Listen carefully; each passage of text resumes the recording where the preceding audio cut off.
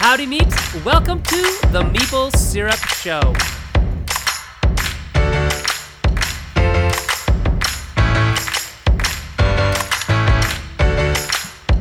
Hello everybody, welcome. It is the Meeple Syrup Show. It is Wednesday night, 9 o'clock p.m. on a glorious Wednesday in April 2019. And what's up everyone? How are you doing? Hopefully everyone else out there is good too. Yeah, doing well. That's good. Tonight on the show we have the one, the only Bebo with us tonight, talking about all sorts of stuff related to board game media. We have Erica and Jesse and myself, Sen, here. If you have any questions for anybody on the show, whether it's the host or, of course, our very special guest, Bebo, let us know down there in the chat, and we will get to your questions. Hello to Andrew Wolf, who's watching us from sunny California, and he just got finished jury duty, I think. So that's fun. Let's make a game about jury duty. No. No? And dodging it. Dodging jury duty. That might be a better game. No? It's still not a good game? All right. Hi, Jesse Fernandez. So let's get started. And today we're talking about board game media. Jesse, what was the first piece of board game media that you ever saw? What do you think? Wow. Talk about digging into the ancient past. I know. You're not that old. No, I know, but it's been about 6 years since. It's 10 years even. Probably the first piece of board game media I intentionally consumed was the original Draken Strike, which is now Man vs. Meeple. High quality component reveal videos. Good old Jeremy D. Salinas on the camera. I always wondered about those videos. I mean, psychologically, I understand the draw of unboxing, but I was never into the unboxing videos. I thought it was the strangest phenomenon ever. What about you, Erica? People get something out of it. You know what I mean? Like, maybe it's a slightly voyeuristic thing in its own way. About seeing, like, especially if you don't own it, like, what's in the box? Right. What am I getting for my $80 or $100? Right. It really like unboxing a $20 game is probably not what people are coming to see. No, but maybe like that Mansions of Madness box with all the miniatures and stuff. Or like Kingdom Death Monster. Oh yeah, that's pretty impressive. Actually. Yeah, my co-parent spent like $1,800 on that whole thing. Wow. Yeah. Wow. Brittany, what was the first piece of board game media that you saw? I am not entirely certain, but I will say I did watch a lot of Dice Tower when I first started working in the industry, primarily because my employer was like, hey, you need to know everything there is to know about board games. Go consume all of the Dice Tower's content. And so I did for like several months, many hours a day. So I guess it was like a job. It was my job. It was literally my job. And people did not believe me when I said I watched all of the Dice Tower. They were like, no, there's no way. And at the time I was like, no, but really, I swear. Did you learn anything interesting from consuming that much Dice Tower in a short time span? I mean, I learned that maybe that content is not made for me after all. But that's maybe a good lesson, right? Because we should learn our favorite reviewers because we don't, and that is okay. Yeah, and I mean, it was 2013, so obviously their content has changed and evolved since, but I mean, it was 2013. Yes. Right. There wasn't a lot of content available at all. That's true. Erica, what about you? What was the very first piece of board game or game-related content that you read or consumed or saw? That's a hard one. I think Dennis, I kind of jumped into like I went purely off of like recommendations. But like anything, it was like just you brought it over, I played it or recommended it. But I think podcasts were where really started like consuming media and like listening to people talk about like design. Talking about themselves as like, oh, this is interesting. Like I connected more on that level of stories. So that was a big one for me, and a big one getting me into like the industry to Tony Miller and the guys over at Breaking Into Board Games. Oh yeah, that's another one. Because I definitely was one of the ones it was like a few years back now, but it was like actually point people of actually kind of like getting into the sort of like what is this industry about, And so it was funny because, you know, my first point person was a media person. And then Talks from, well, at the time it was Crits Happen, right? I watched a lot of his stuff back in the day. Mm-hmm. You guys are going to think I'm super old, but my first board game media was probably Games Magazine and Dungeons, Dragon Magazine. I'll be fair. Yeah. And like the Nintendo 70s. magazines and things like that. I will. Yeah. Those, but I didn't subscribe because I subscribed. That. I had a paper route. That's exactly what I did.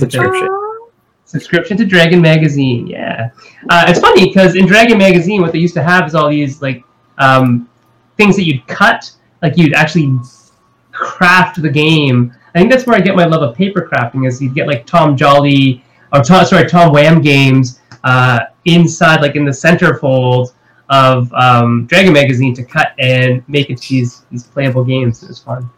Oh, Daniel Zayas has a question for you, Jesse. He asks, what wine are you drinking? I noticed that too. Powerful questions, guys. Powerful questions. It's a powerful question. I'm drinking a cheap red blend that I bought at Trader Joe's. So seriously, well, that's what it is. No, I'm not kidding. No. I can't even smell that wine anymore because when I was like 22 or something, I just had one too many glasses and never again. I've got that relationship with rum, so. It's so funny how people have that relationship with alcohol. I talk about lemon gin a lot. That wasn't my thing. I really didn't get drunk at all. But all my classmates, it was like, yeah, lemon gin. I'm never touching it again. So anyway. Daniel Zayas said, I'm probably it's whatever you drink so much. Yeah. Yeah, that you got sick. Daniel Zayas said the Rattle Camp as that first time. Through Kickstarter. So that might be a thing too. It's like, how did you enter into the board game industry? And does that dictate what media you really saw as your first bite in? But let's get onto what you're doing, Brittany. Right now, you've kind of relaunched. Was it last year or early this year? I can't remember. When you sort of redid the thing and you started doing this. www.bboldgames.com. Yeah. Can you tell us what that's all about? Yeah, so Bebold Games was, something when I left my old job, I wanted to do something new, and I wanted to, be a little bit more inclusive and hire more people of color, queer people, give those people a platform and some visibility. And in order to do that, I had to build my own platform first. And that meant, creating a new Twitter, Instagram, Facebook page, website, everything from the ground up, starting over. And so I started by doing 5-minute how to play videos for various board game publishers. And obviously I'm a photographer.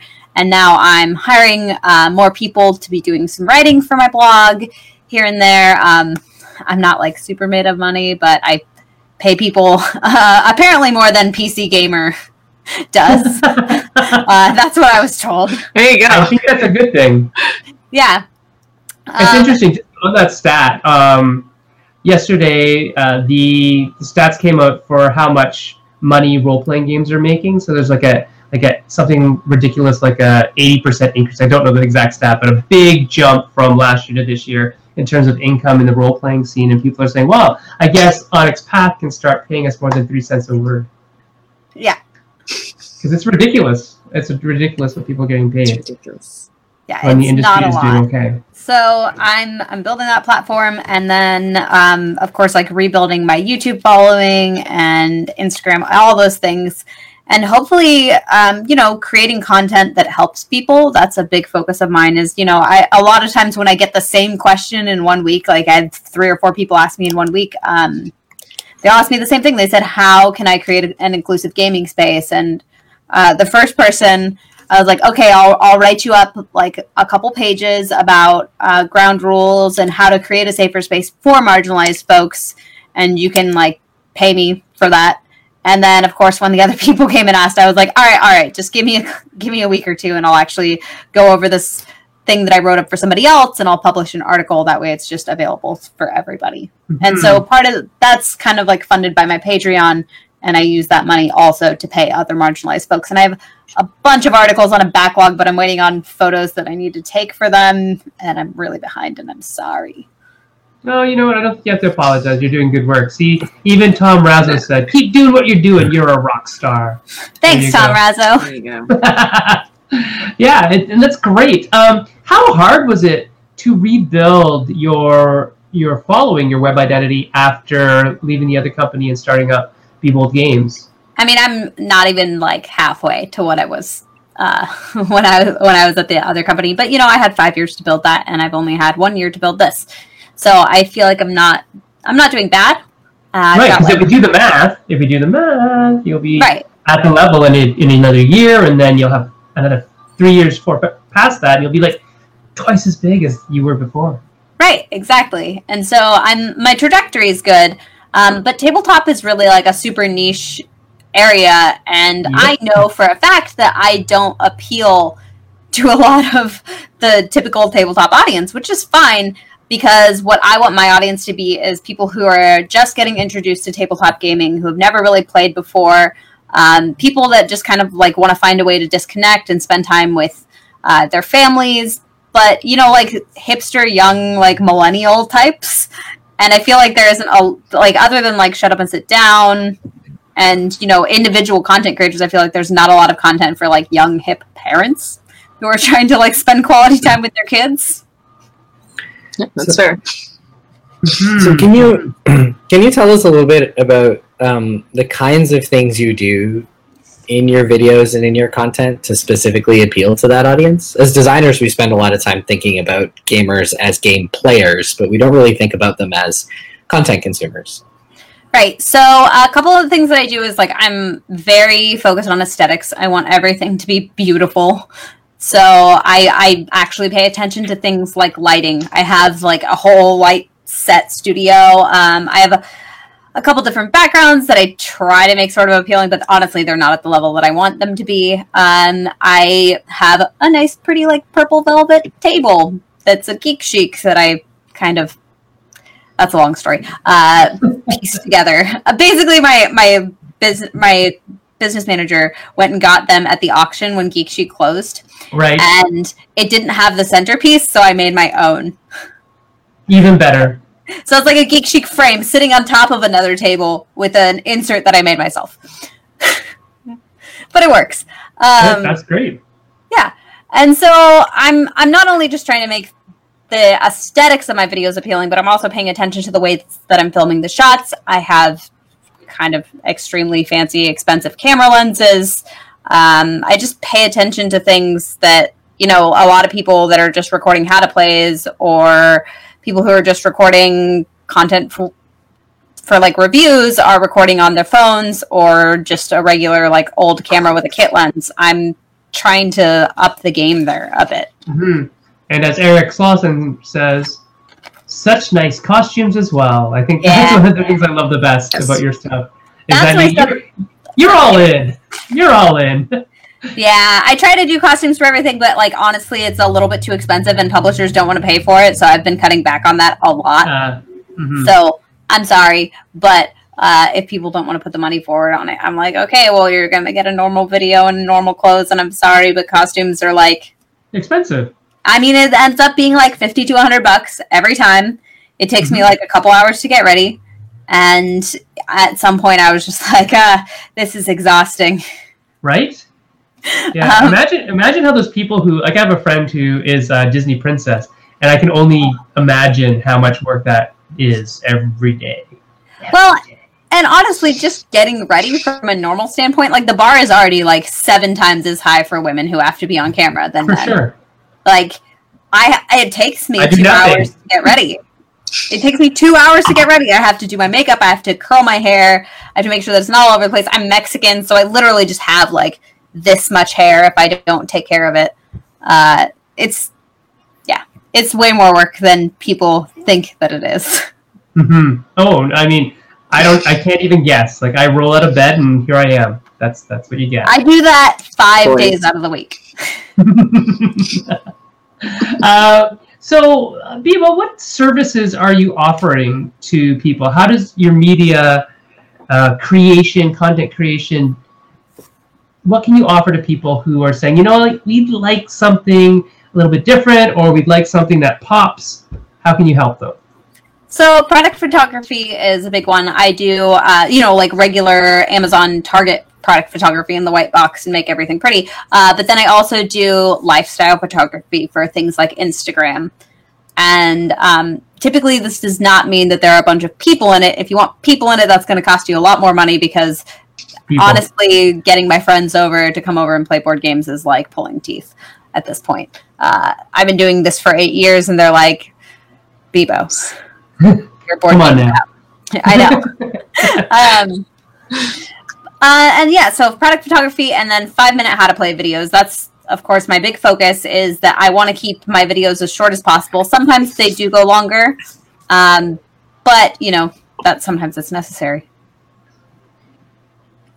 And I do like quick overview videos that are designed to be 3 minutes for Amazon specifically, and that's a very weird niche market, which are like just specifically 3-minute videos designed to sell a product to help people understand what they're getting out of a game when they buy it. Oh, that's cool. So a publisher is asking you to make a video for their game that they can then put with their product on Amazon? Yep. Okay, that's cool. Because I think that's kind of something that's needed, right? Is that just looking at the box, you can't really tell what it is. And so having a little demo, not necessarily a talking head, little video there could be super cool. And especially if it's done by somebody who's vibrant, right? Right, and all of those videos currently exist for makeup products and vacuums and refrigerators on Amazon, and so I'm just trying to fill that void for board games. What's also bad too is that. Oh, go ahead. You're gonna read the comment. No, okay, go ahead, Erica. I think it's my fault because of my connection. I apologize, guys. My connection sucks. My rabbit ate my cord. End of story. Anyway, what I was gonna say is board games same reviews from consumers that, let's say, a book might. So these videos are probably incredibly important for people who are going to be making these decisions, and this is more hoping to see from publishers more and more. It's not exactly, but it borders into it.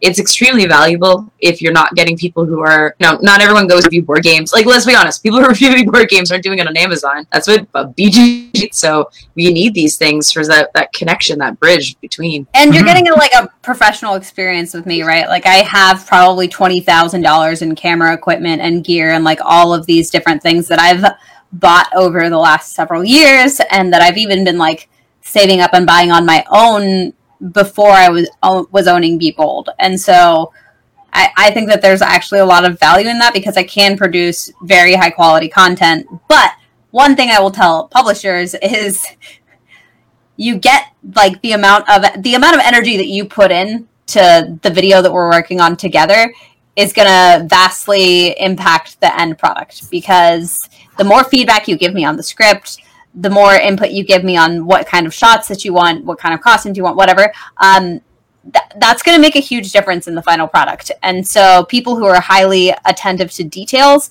help me a lot, because refilming a shot after I've already done it is a nightmare, because you can never get your hair and makeup the same. I'm not a dude. That is true. Just going back to what Eric Slaussen's talking about in the feed, he says, "Okay, let's go ahead and start that Bebo costume GoFundMe." I'm ready.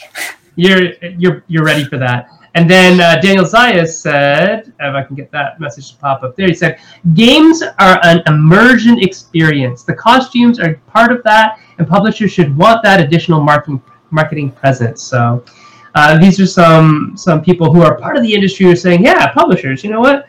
A couple extra, a couple $100 could probably go a long way and get you that 3 or 4 or 5 or 25 or 35 or 50, 100 extra views that will hopefully convert into something that'll equal the $100 you spent for the costume," right? Yeah, yeah, and I just end up getting a little bit timid about asking publishers hey, do you want to pay for the costume? Because I just found again and again they were like, no. Yeah, I mean, I wonder if you made that into a form or something where they could kind of just check some boxes and send you something instead of you having to do the ask every time. That would make it easier on you, and you might actually get some people that, yes, I really want that. Absolutely. I don't know. A question from Ming Yang Lu. Ming asks, question for Bebo. If a designer wants to create a stronger social media presence, what advice would you have for them? Good question. So the best thing that you can do as a publisher, because I also run social media accounts for other publishers, is take the time to interact with consumers and don't be fake about it. Like, just go talk to people in the board game community. Follow them on Twitter, follow them on Instagram, and interact with them. Have genuine conversations. If they post a picture of their cat, like, tell them that their cat is adorable and you want to hug it. Is that a tip specifically? That specifically is my number one tip. That's everyone, a tip, Bebo. Everyone loves their cat more than they love you. And if you love their cat too, they're going to like you. Okay. So growing your audience, tip number one, hug talk to the cat. Love cats. But another thing is, go through Instagram hashtags and go and like things like hashtag board games. Another weird like niche thing that you can do is look up board games in other languages and look up those hashtags too and go through and like those. And leave comments. Yeah, and I know that sounds really peculiar, but it's a way to like very quickly grow your audience with people who are looking to consume content like yours. But you should make sure that you have at least 9 photos already on your Instagram account, and they should be of the game in action. Like marketing, like edited, Photoshopped, whatever, like marketing stuff on Instagram doesn't work. Interesting. They need to be photography.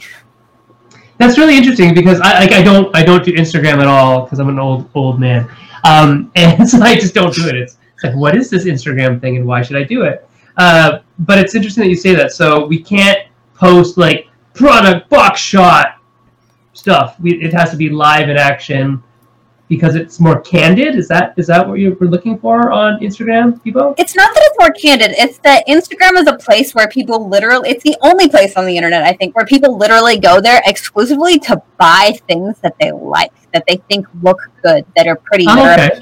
It is where people go to sell things. And so what you should be doing is appealing to people's good senses. So have a nice clean background. So I advise wood or white. Don't have any glare in the photos. Make sure that you have good lighting. There's a billion other things that go into Instagram, but most people just think that like, oh, this is just a place where I like post things. But everything needs to have a similar aesthetic. And if you want to like fit into the community, you have to kind of put some work into it. That's really interesting. Do you have any blog posts on your wonderful site, www.bboldgames.com, about this type of stuff? I don't. Somebody asked to hire me for it, but I wasn't really sure about how I was going to frame it, but now I guess I do, now that we've had a conversation about this. Right? Well, you don't want to give away all the secrets, but I mean, right. Somebody approached me about like how to take photos with your phone for Instagram, and they asked me like how to do this at conventions and stuff, and I was like, I'm not really sure how to teach that specifically. That's interesting. There's a follow-up on this topic from Ming again. There is. Go ahead. As someone who has also successfully built a following as a personality, what advice do you have for designers who want to establish themselves as a personality, not just someone trying to sell their games? Again, with the like interact with your audience, have conversations with them, but also give them value. That's like the number one thing that you can do to gain an audience is provide them with something that like helps them learn. They want to know what you're doing and why you're doing it. They're looking to you and following you because they think that what you're doing is cool. And if they can learn from you, that is like a massive added value for a reason for them to follow you. Cool. Excellent. So remember, game designers on Twitter, people follow you because they think what you do is cool. They do. It's so weird to think that, though. That people think you're cool, Erica? I want you to think I'm cool. That's what makes it funny. I'll be honest. That's funny. It is pretty interesting. So, I mean, I get people who follow me just because other people follow me.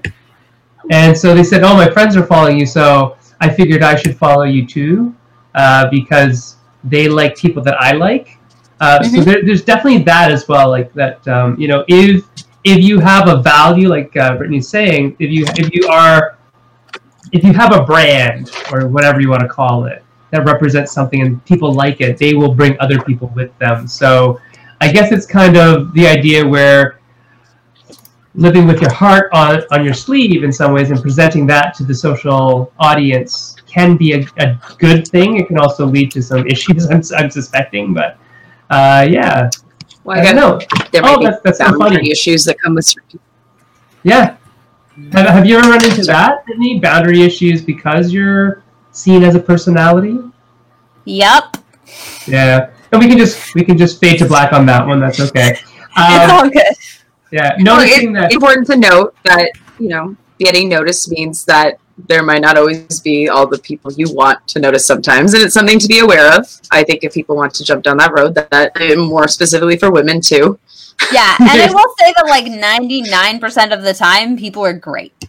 Like, it is a very, very minor number of people who like become problematic, and it's important to note that like most of the community is fantastic, but that like 0.01% can ruin it for a lot of people. And there are a lot of times where, you know, I've been like, hey, if I had not been as committed into this community as I am, like this specific event would have pushed me out of the community for good. Right. Oh, this is funny. Ming signed in again as Brother Ming Games to stay on brand. Really got to be on brand. He's learning. He's learning. See, you're teaching people, Brittany. So much learning. Important stuff. Important. Eric, we have dabbing in the comments. Eric is now dabbing to hide his tears because we called him old in the comments. My kids are gonna laugh that I just dabbed on screen. They dislike it when I dab. My daughter constantly laughs because she's like, you know, all these people are going around dabbing and they don't even really know what dabbing is. And I'm oh my gosh. There you go. What is dabbing really? Oh, that's a story for another time. It's not. Yeah, it's not camera ready. Oh, I see. I'll tell you when we go off there. All right. So cool. So grow your audience. Brittany offers video services for overviews, 3-minute overviews for Amazon and other point of sales type things. 5-minute how to plays on her YouTube channel.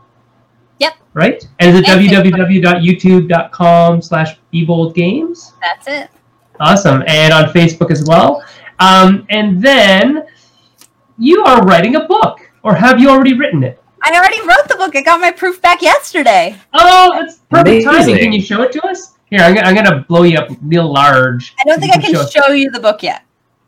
Okay, well, I got my email proof. Oh, okay. I have the thing here, so I'm gonna go see if I can share that with everybody. But can you tell us what it is?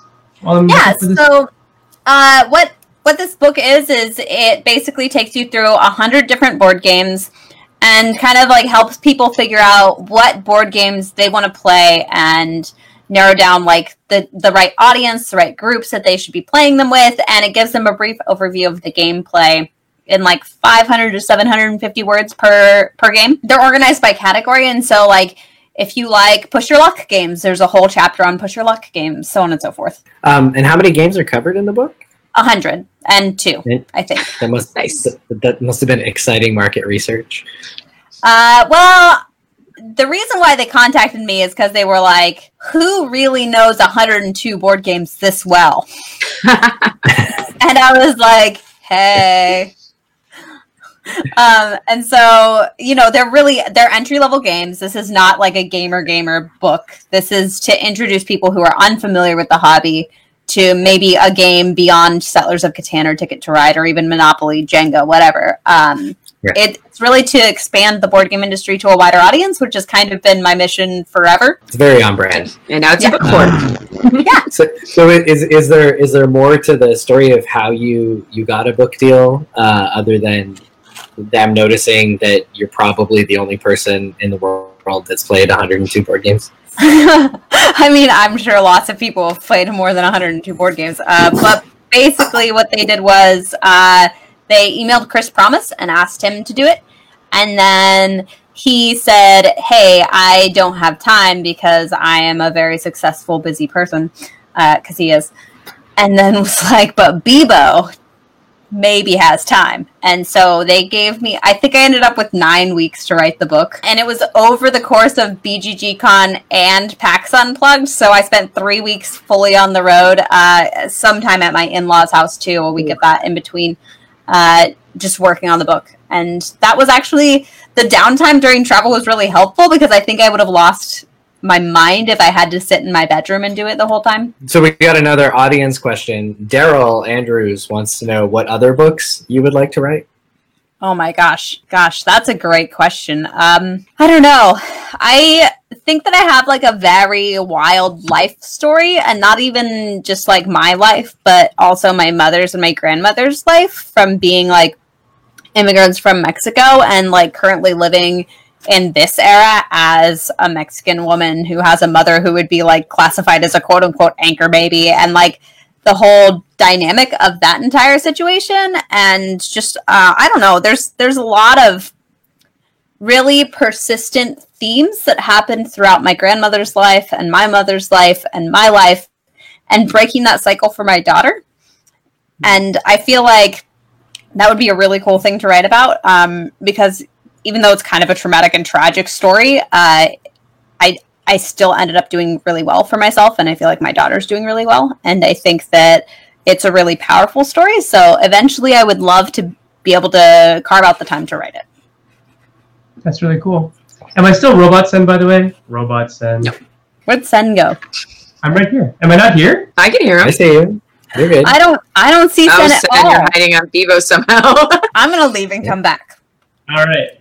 We're leaving and We're come all back. having problems today. I'm really sorry, guys. It's technology. Technomology. I know. I can't even get any closer to my mode. I love you, Rabbit, but I hate you right now, too. So. Oh, is that what happened? The rabbit actually ate your cord? Oh, you want to see how bad this is? Okay, I don't know. Okay, wait. See that? See that? Oh my gosh. This is my Ethernet. Brittany, can you hear everybody now? Sorry. I can, especially the doggo. Yeah. The doggos are awesome. I love animals, period. My mom is visiting my grandma in New Mexico, and when I had Haley, the dog and the baby didn't get along, and so the dog had to like go live with my grandma, whose chihuahua just died, and so she was like, I miss my dog, and I was like, surprise, here's a new one. And they love each other so much. My mom sent me pictures of my abuela and my dog together, and they're best friends. I'm so happy. Oh, that hey. is a very cute doggo. Lana Hope is watching. Oh, hilarious. that's exciting. I know. Daniel, literally, what are you talking about? Are you talking about sea anemones? C and then. I don't know. What happened? I think he's talking about sea anemones. Sea anemones, but that's really But it not how you says spell it. anemones. Yeah. Is this a joke we don't get? I don't know. It's Daniel, so who knows? Yeah, it's Daniel. Daniel. And then Eric said, "Bad rabbit." Is the Love rabbit you. bad? I hate you right now too. Oh, he's so cute though. I had to get a pet trimmer today, and I'm very happy. Like a tool? So I had like a beard trimmer, right? Because I was like, well, you always gotta have buzzers in the house. And I tried to use it on my cats, and it doesn't work. Like, a man's beard trimmer doesn't work on a pet. It's too tight, all. I think. Yeah. Yeah. But I got a pet one, and it was. I don't even have a man's beard trimmer, so I don't even know what you're talking about. No clue. Those little ones, the beard trimmer thing. Whatever. It's weird that we know this and you don't, but it's fine. I still don't know. Ask Andrew about my. I have one thing. I have like it's a one. It's literally a Philips one. It is a beard trimmer, so I think I know what you mean, but it's not like this kind of like kind of clipper thing. It's just like a little thing that goes. Oh yeah, no, mine's a clipper thing. Yeah, and it still didn't work, eh? It didn't work on cat fur. You have to get a cat-specific beard trimmer. Is that because cats have like more fur? It's because my cat has like very dense fur. He's a fluff ball. He's probably like fur-wise closer to a bunny than a cat. I'd actually like to see that. So getting back on topic. I love cats. Well, cat. Or I love your cat. What's that? I love your cat. Yes, cats are on topic for this topic. I'm learning. Like the cat pictures.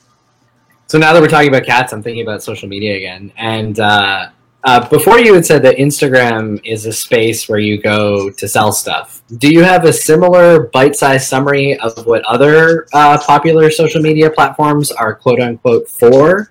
Like, what should we be using Facebook for? Is Maple Syrup doing something wrong by trying to be a live show on Facebook? Same for Twitter, and are there other social media? Yeah, absolutely. So for Twitter is where you go to make friends. Twitter is literally where I've made the majority of my new friends over the last 5 years, which sounds absolutely nutty, but it's true. Currently, my best friend is TJ. He lives 3 blocks away from me. We met on Twitter because we were talking about karaokeing in Seattle. And then I was like, wait, where do you live? And he was like, blah, blah, blah. And I was like, I live 3 blocks away from you. Let's go to the local board game bar and hang out. And that was that. So, and then honestly, the rest of board game Twitter, I met there. And I think that that's been a really magical experience. I've made friends that I'll have for the rest of my life. And I think that if you approach Twitter as a place where you're going to sell things, you're going to fail. You're going there to make friends and a community that supports you for who you are as a person. So if you have something stupid that happened to you throughout your day, tweet about it, talk to people about it. It's designed to be like a second community, more like a family, I think. Right. Yeah. And then Facebook, I don't understand Facebook. It is changing every 2 days, but it is also the place that I do my live streams. So I don't think you're doing anything wrong, although our Twitch audience for TJ's stuff does pretty okay. So we average about 20 something. Live stream is a long word. Yeah, so we've been talking about Twitch for about 3 years now, I think. Daryl and I had thought about switching over to Twitch a while back, and then we just never did it because it seemed like a big hassle. And then when we found all these secondary apps that would let us stream right to Facebook without a problem, or without a problem, we just stuck with that instead. What does Twitch get us beyond Facebook? What is the benefit of Twitch? Well, for us, it's definitely building a community. We send people to our Discord channel where we actually have a pretty thriving community of people who really love and care about each other. And every time they come into our Twitch stream, we're like, "Hey, we know who you are. Let's talk about your life. How's your cat? Whatever." It's all these cats. All these cats. I was just using that as an example. How's your grandma doing? How was work? We know you're a nurse, right? And so I feel like the connection with people on Twitch is a lot more personal and intimate than it is on Facebook. And so on Facebook, you're trying to gain a larger audience and have people watching and maybe teach them something. Whereas for us on Twitch, we're building a community that knows each other really well. Tom is asking, question for Bebo, where do you post and promote the videos you create? So I use Facebook and YouTube. That's it. Keep it simple? Yep. Primarily because I know how to... I don't ever release a video without captions. And so those are 2 places that I know make it really easy to upload captions. I buy them from Rev.com, and it works really well. So explain that. For the captioning part, you said you buy them from somewhere? Yeah, I buy them from Rev.com. Basically what you do is you just connect your YouTube account to it, and then you pay them $1 per finished edited minute, and they add in all of your captions for you. Basically what I do is I upload my script to them, and then they just rearrange it to make sense with the video. Okay. So they're doing all this subtitling for you, but you've still given them your script. Right. Okay, that's cool. If something doesn't have a script, is there a service that would... It's the same. It's literally the same rate if you don't upload your script. I just make it easier for them. Oh, you're so nice. Very kind. Very kind of you. Let's see. I think there was something else. Daryl Andrews asked, does social media function differently for different demographics? Huh. That's interesting. Yes. There you go. I would say, so for example, TJ has never had to block anybody on Twitter. I block people about 5 to 7 times a day. For women, it is a very different beast on the internet because there's a lot of harassment. There's a lot of, hey, sexy DMs. Got 2 of those today. I always message them back and say, I'm not interested, I'm married. Because otherwise they're going to keep following me or harass me, which they get angry if you don't reply. And that freaks me out more than just saying I'm not interested. I would also say that for minority people treat you like you know less about things than you do. I get things over-explained to me quite a bit, and that can be frustrating, but I've become very good at setting boundaries, and I'm not hesitant to block people anymore if they're being inappropriate. That's good advice. It is. I think there's a little bit of self-care in the blockage. If people are asking you to do way too much emotional labor or explain things and they're sea-lining you, then, Right. Lots of people asking me to explain things to them, and I just usually send them back a screenshot of exactly what they asked me in Google. Yeah, right? Lots of people do the let me Google that for you thing, but I feel like that's a little too petty. It is kind of funny, though. Daryl has a follow-up question. This guy with all his questions. I feel like I see blogging a lot less. Why? Is there room for a resurgence or something that has replaced it? What do you think, Bebo? I think for blogging, what it comes down to is that it's not as profitable as it used to be because video content exists, and because primarily over the last 2 years, Facebook has prioritized video content over written content. I also feel like a lot of people make written content, but then they don't know how to properly engage their audience and sell their written content through things like photography and making eye-catching advertisements and a good thumbnail. Those are all very different skills than writing, and it's really hard to find a perfect combination of both of those things, which was part of the problem that I was trying to solve with Be Bold was, making short articles that are, 500 to 1,000 words, preferably not over that. So they're pretty accessible and quick to read, but more importantly, making them eye-catching. So they're paired with really vibrant, colorful photography that's not oversaturated, that's going to catch their eye and their feed, right? It makes them click. Yeah, I think there's, the day of just text without something else in there is a little bit lost, unfortunately. Unless you want to post on Reddit and have it be buried in an hour. Right. Right, and so Reddit definitely is its own beast, and it exists, and it's very successful for some people, but I found as a woman in gaming that it was very unwelcoming to me. Yeah, I don't even like it. I don't like it at all, to be honest. It scares me. I find it unwelcoming, and I'm not a woman in gaming. Right. So, we have another question on social media from Paul Saxberg. Just to follow up on your Twitter comments. So, do you not use Twitter for advertising at all? Is it just for relationship building to you, or is there a little more to it? I will share certain things if I feel like it's meaningful to my audience. I'll use my professional account to share the content that I'm creating. And I will also use my personal account to share that content. If people want to consume it, that's great. But I don't oversaturate my audience with things. At most, they're going to see 1, maybe 2 things a day that's not personal. So it's like, hey, I put my new video up on BGG. If you give it a like and a comment, that would be really helpful because you're supporting me because you're a part of my community. It helps me gain visibility. It helps the people in my videos gain visibility, that sort of thing. So it's a little different ask than it's more of a friendly thing than a push thing. Yeah, I'm not marketing to my Twitter audience. I'm sharing with them the things that I'm creating and the things that I'm passionate about. Interesting. Daniel Zayas is saying that people tune in for you on Twitch, which is different, right? Whereas on Facebook, they just kind of happen to catch the stream. Twitch seems more like a channel that you go to watch. Is that your experience so far with it, Brittany? Yeah, absolutely. The people that come into our streams come in every week, and we have. The other thing is that Facebook, you can be kind of inconsistent with. You can set events. You can have people come to these events. But on Twitch, it is the same group of people that we are hanging out with almost every single week.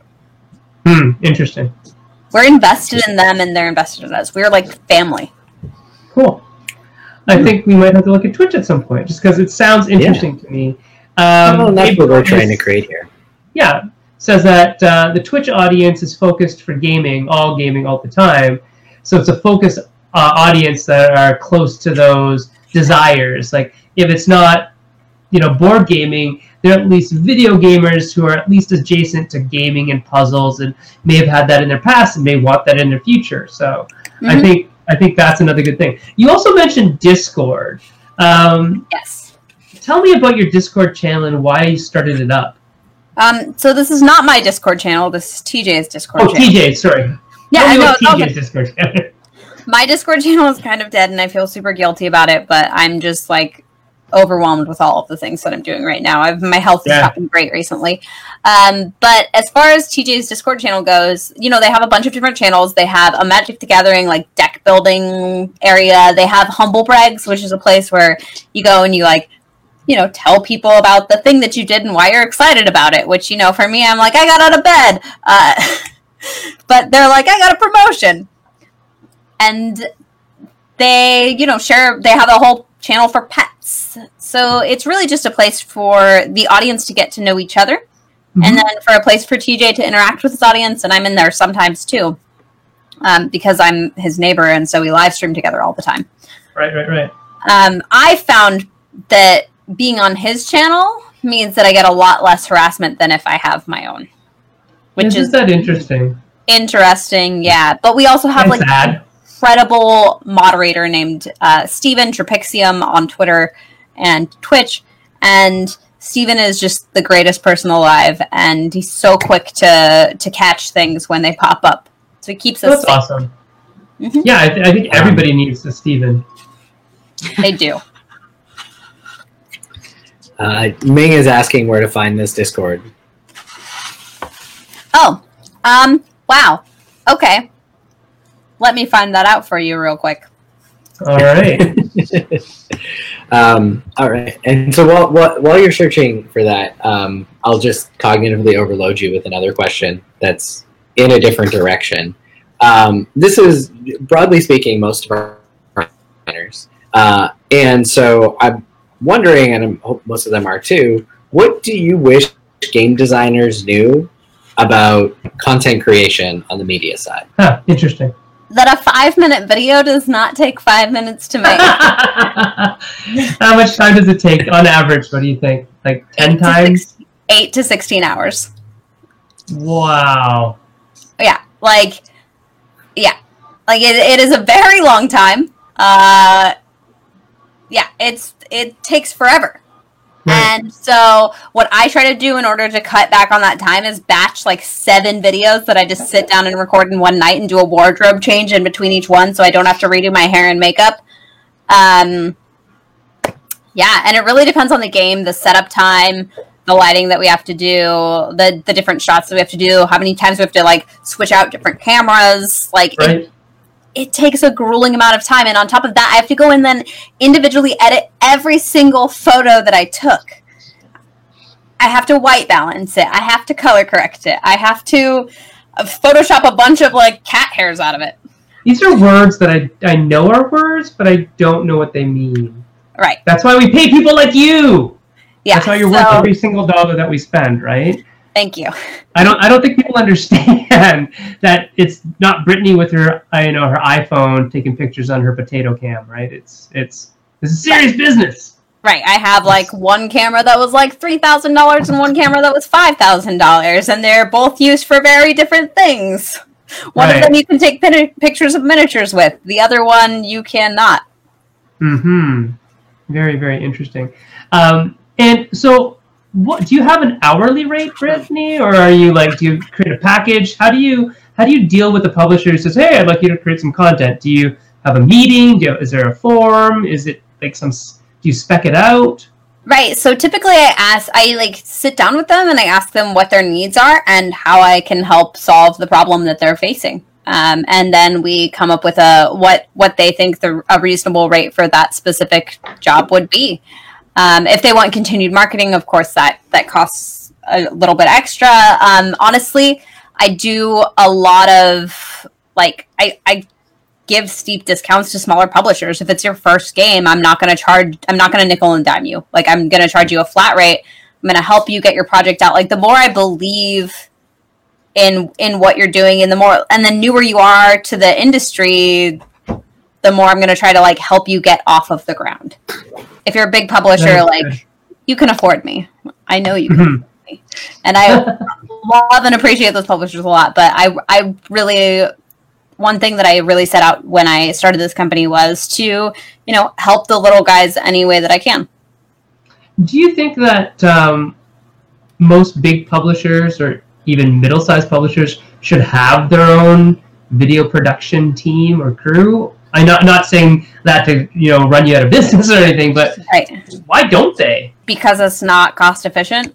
Because paying somebody like me a livable wage at like $50,000 a year in a big city in Seattle doesn't make financial sense for most publishers. Interesting. What else would somebody with your skill set do for a company if they did hire you at a livable wage? You'd make videos. What else would you do? Photography, like any kind of photography, social media marketing, content marketing, writing, community management. I was just going to say, would you do community management? Yeah. Right. And I think there's, unfortunately, I know a lot of people who were community managers for different games and things like that, and they're like, unfortunately, the low-hanging fruit that gets cut as soon as cuts need to get made. And it's sad because when you think about it, what brings people to games? It's community. What makes that game sell continuously? It's community. And sometimes it seems just kinda a little bit backwards to cut that person.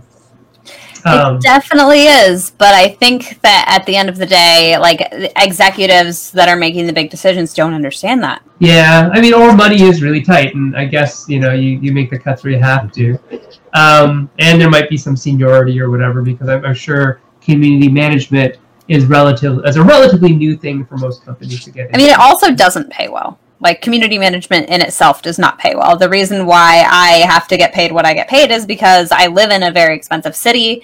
And on top of that, I have a lot of other skill sets, like video editing, audio editing, photography editing, that, goes beyond just a regular old community manager. I mean, I really wish that community management paid more. I wish that every company could afford to have a full-time community manager that got paid a living wage, because I think that that's critical, especially when it comes to working with influencers. People don't want to just work with a company. They want to work with somebody that they feel familiar with, that they like and they know. I find myself a lot more driven to complete a project for somebody on a quicker deadline when I like the person that I'm working with. For sure. Exactly. Last question. The audience has a bunch today. Tom is asking, what about game convention presence? Do you do any services around that? Oh, do I do convention stuff for people? Yeah. Or is there a way that not you, but other board game media could do that as well? Because I know people do, but what do you think? I think that board game convention presences are fantastic, and I love everything about it. But I am one person. And me doing board game videos on a show floor, despite the fact that I have all of the equipment to do this, is a nightmare, and I hate it. And I don't like doing it because I have to set up my own camera equipment. I have to haul it around. I'm 90 pounds. Okay, I was just going to say, weighs as much as me. I was just going to say that I bet Funkhauser, even without Lizzie, has no problem because he's like a living boom mic. He's so freaking tall. Right. He's like 6'4", right? So he's like towering over everybody. Whereas you and I, being in the 5 foot zone, we're not so good at that. Yeah, and I have a bad back, and so it's not something that I want to do, but what I do try to do at conventions, and something that I'm doing moving forward is, for example, I helped Origins put together a quiet room. Nice. And so I picked out all of the furniture for that, I've set up the floor plan, I set up the budget, we got Pandasaurus to sponsor it, the general mood and aesthetic, and so I feel like that's kind of like an invisible presence that I have there. Sure. And I feel like that's critically important. But then, of course, I'm also going to be their official photographer, so I'm going to be running around and taking pictures of everything and really highlighting what people are doing at the show and catching people being joyful. Yes. That's awesome. That's amazing. And being quiet, maybe, in the quiet room. Yeah. Before we go, there was something you mentioned. Oh, invisible. So the opposite of invisible is visible. And I know you're working really hard on making people more visible. Can you speak to us about that before we sign off?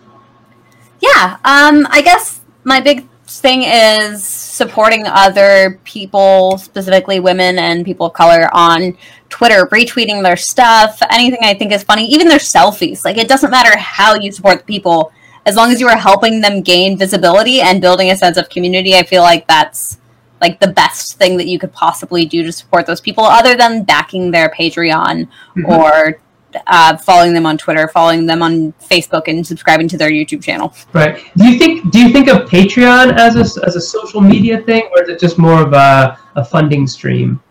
I think it's a social media thing. I think so too. I think I've gotten 100% of my Patreon followers from Twitter.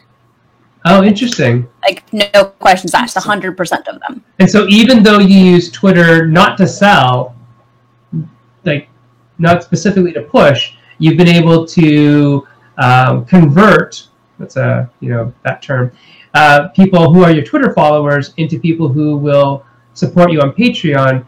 Mm-hmm. Is it because it's like a friends first thing on Twitter, and then it just kind of gradually gets over into, hey, we like you, we like what you're doing, here's $1 a month? Yeah, I think so. I think that, like, people that like you and want to support you will find a way to support you. And I don't push my Patreon on Twitter very often at all. Right. I think I push it maybe once or twice a month. Yeah, it's interesting because I would feel so... And we're thinking about starting a Patreon for Meeple Syrup once Jesse gets back in the country. I feel really weirdly guilty about it. Really oddly guilty in some ways, but we'll talk about it when we get a chance. Jesse, do you want to ask the final question? All right. So, we always ask the same question at the end as our final sign-off. So if you could give one piece of advice to game designers out there, what advice would you give to them? This is a really hard question. I wasn't prepared. Aesthetics first. Like, I know that all these people are pushing games, but there is a whole group of hip millennials out there who won't put an ugly game on their shelf no matter how good it is. Make your games pretty and start with a single color palette. Your game doesn't need to have 7 billion colors. Pick 5 colors and figure it out from there. Good advice for the publishers and anybody who's self-publishing. Keep your stuff pretty. Make it pretty. People buy with their eyes, right? Which is what you're telling us about Instagram as well, right? Let me link you to something that I use for picking colors. Cool. It's coolors.co. COOLORS.co. COOLORS.co? Yeah. Cool. And it's a color picker, like for a palette? It's a color generator. And so what you do is you load it up, and it generates 5 random colors. You pick one that you like, and you lock it in, and then you hit spacebar, and it finds more colors that go well with that color until you lock all of them in, and then you have 5 colors to go off of. That's is too awesome. Fun. It's also very fun and addictive. Jesse's already there playing. All right, so over. Yeah, that's no Kingdom Rush. So www.coolors.co. Yep. So check that one out. And then I linked the Discord for you too if you want to post that in the comments. Perfect. Thank you so much. Too. And we'll get that Discord up for people as well. So that is the Discord. And what night are you guys on Twitch? So he's on Twitch all the time, 4 days a week. But I join him on Sunday nights typically, and we actually live stream Jackbox games, and so you can actually just come play video games with us.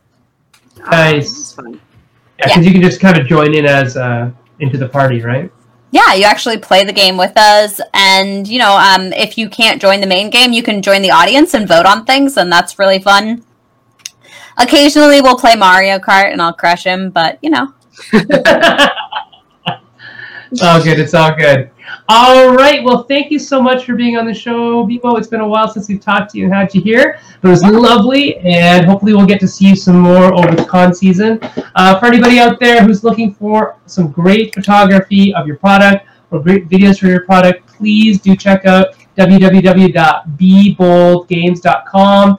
Look up Brittany on internets, like everywhere pretty much. So Instagram, Facebook, Twitter. She's out and about doing her thing, making your stuff look better. Okay, so look her up because she is a very talented person, and we love for you guys to support her if you have product that is ready to go. Awesome. So Eric Slauson saying, "Oh, that's brilliant!" The thing, the colors thing. The generator is cool. Yeah, it's so cool. Good. And I feel like not enough people know about it, so I'm glad. Well, now at least another 15, 20 people know about it. So, perfect. Cool. And that'll be even more by tomorrow when they watch the video. So we'll see you all next time. Thanks very much for checking in. Erica, go get a new cord for your computer. I'm buying one now. Are you? If you had a Patreon, though. Well, that's the thing, If you had right? a Patreon, it'd be covered. I will show this again for anyone who didn't see, because I'm pretty sure I can actually break it. This is what my rabbit did. And I love that it's working now that the show is, over. I can actually hear you guys again, so I apologize to everybody. You should just call your Patreon the Rabbit Fund. He's been so good. That is also pretty much a thing, because Jesse's rabbit isn't with them now, but Jesse's rabbit also does things like that. Awesome. The rabbit fund would be okay. We used to have a knee-high wall of plywood around our house. Yeah, it's true. It's everything behind it. Well, I've got gutted board games all over the floor that are just the boxes, because someday, you know what I still have to do? I'm going to post a picture of what he did to Betrayal, because I had to send that to Rob still. He killed that game. I love you, but I hate you. Yeah. He pulls board games off my shelf, and you should see the destruction. So he now owns his own boxes. So he gets distracted. They're on the floor. He can eat those. Decoy boxes. Yep. Decoy boxes. Paul Saxberg says call it bunny money. Yes. Well, that might be a pledge to your, if we can do that kind of thing. I mean, it also sounds like a new board game somebody needs to design. Yes, one of us should design that. Cool. All right. So, Bebo, where are you going to be this summer? You're going to be at Origins taking pictures? I'm going to be at Origins, Gen Con, MizCon, where's that? Lumineer Not Expo. MizCon is in Missoula, Montana. Missoula, Montana? Yeah. Interesting. I've never ever been. Wow. So, yeah. Well, have fun. I'm doing that. Have fun with that. That's Simon, or come on, whatever they say. I think they're going to come on now. I don't know. It's a little weird. Paul asked about Shucks. Are you coming up for Shucks? I don't know. It's really close. I know it's really close, but I really hate crossing the Canadian border because I'm Hispanic. On the way back? On the way over? On the way over.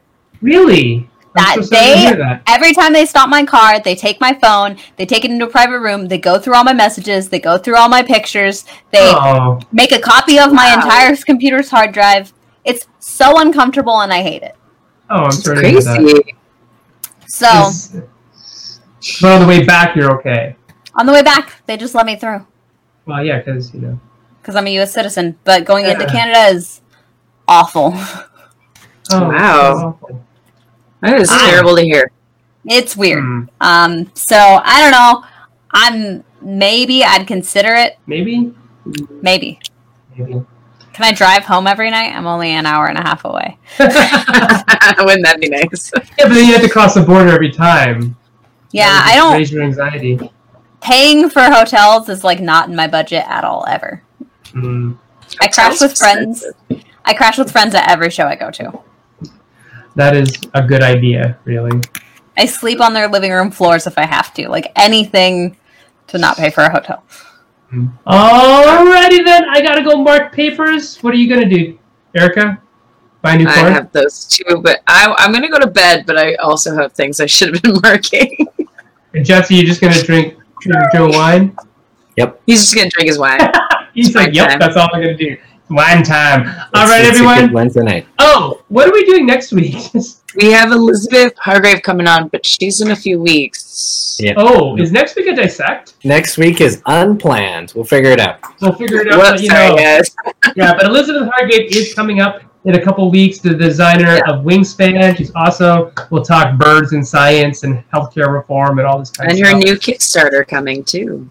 What? Ooh, very nice. Very nice. What's that? What's it for? I don't know all of it yet, but I think it's lining up perfectly that she'll be able to talk about it on the show. Oh, right.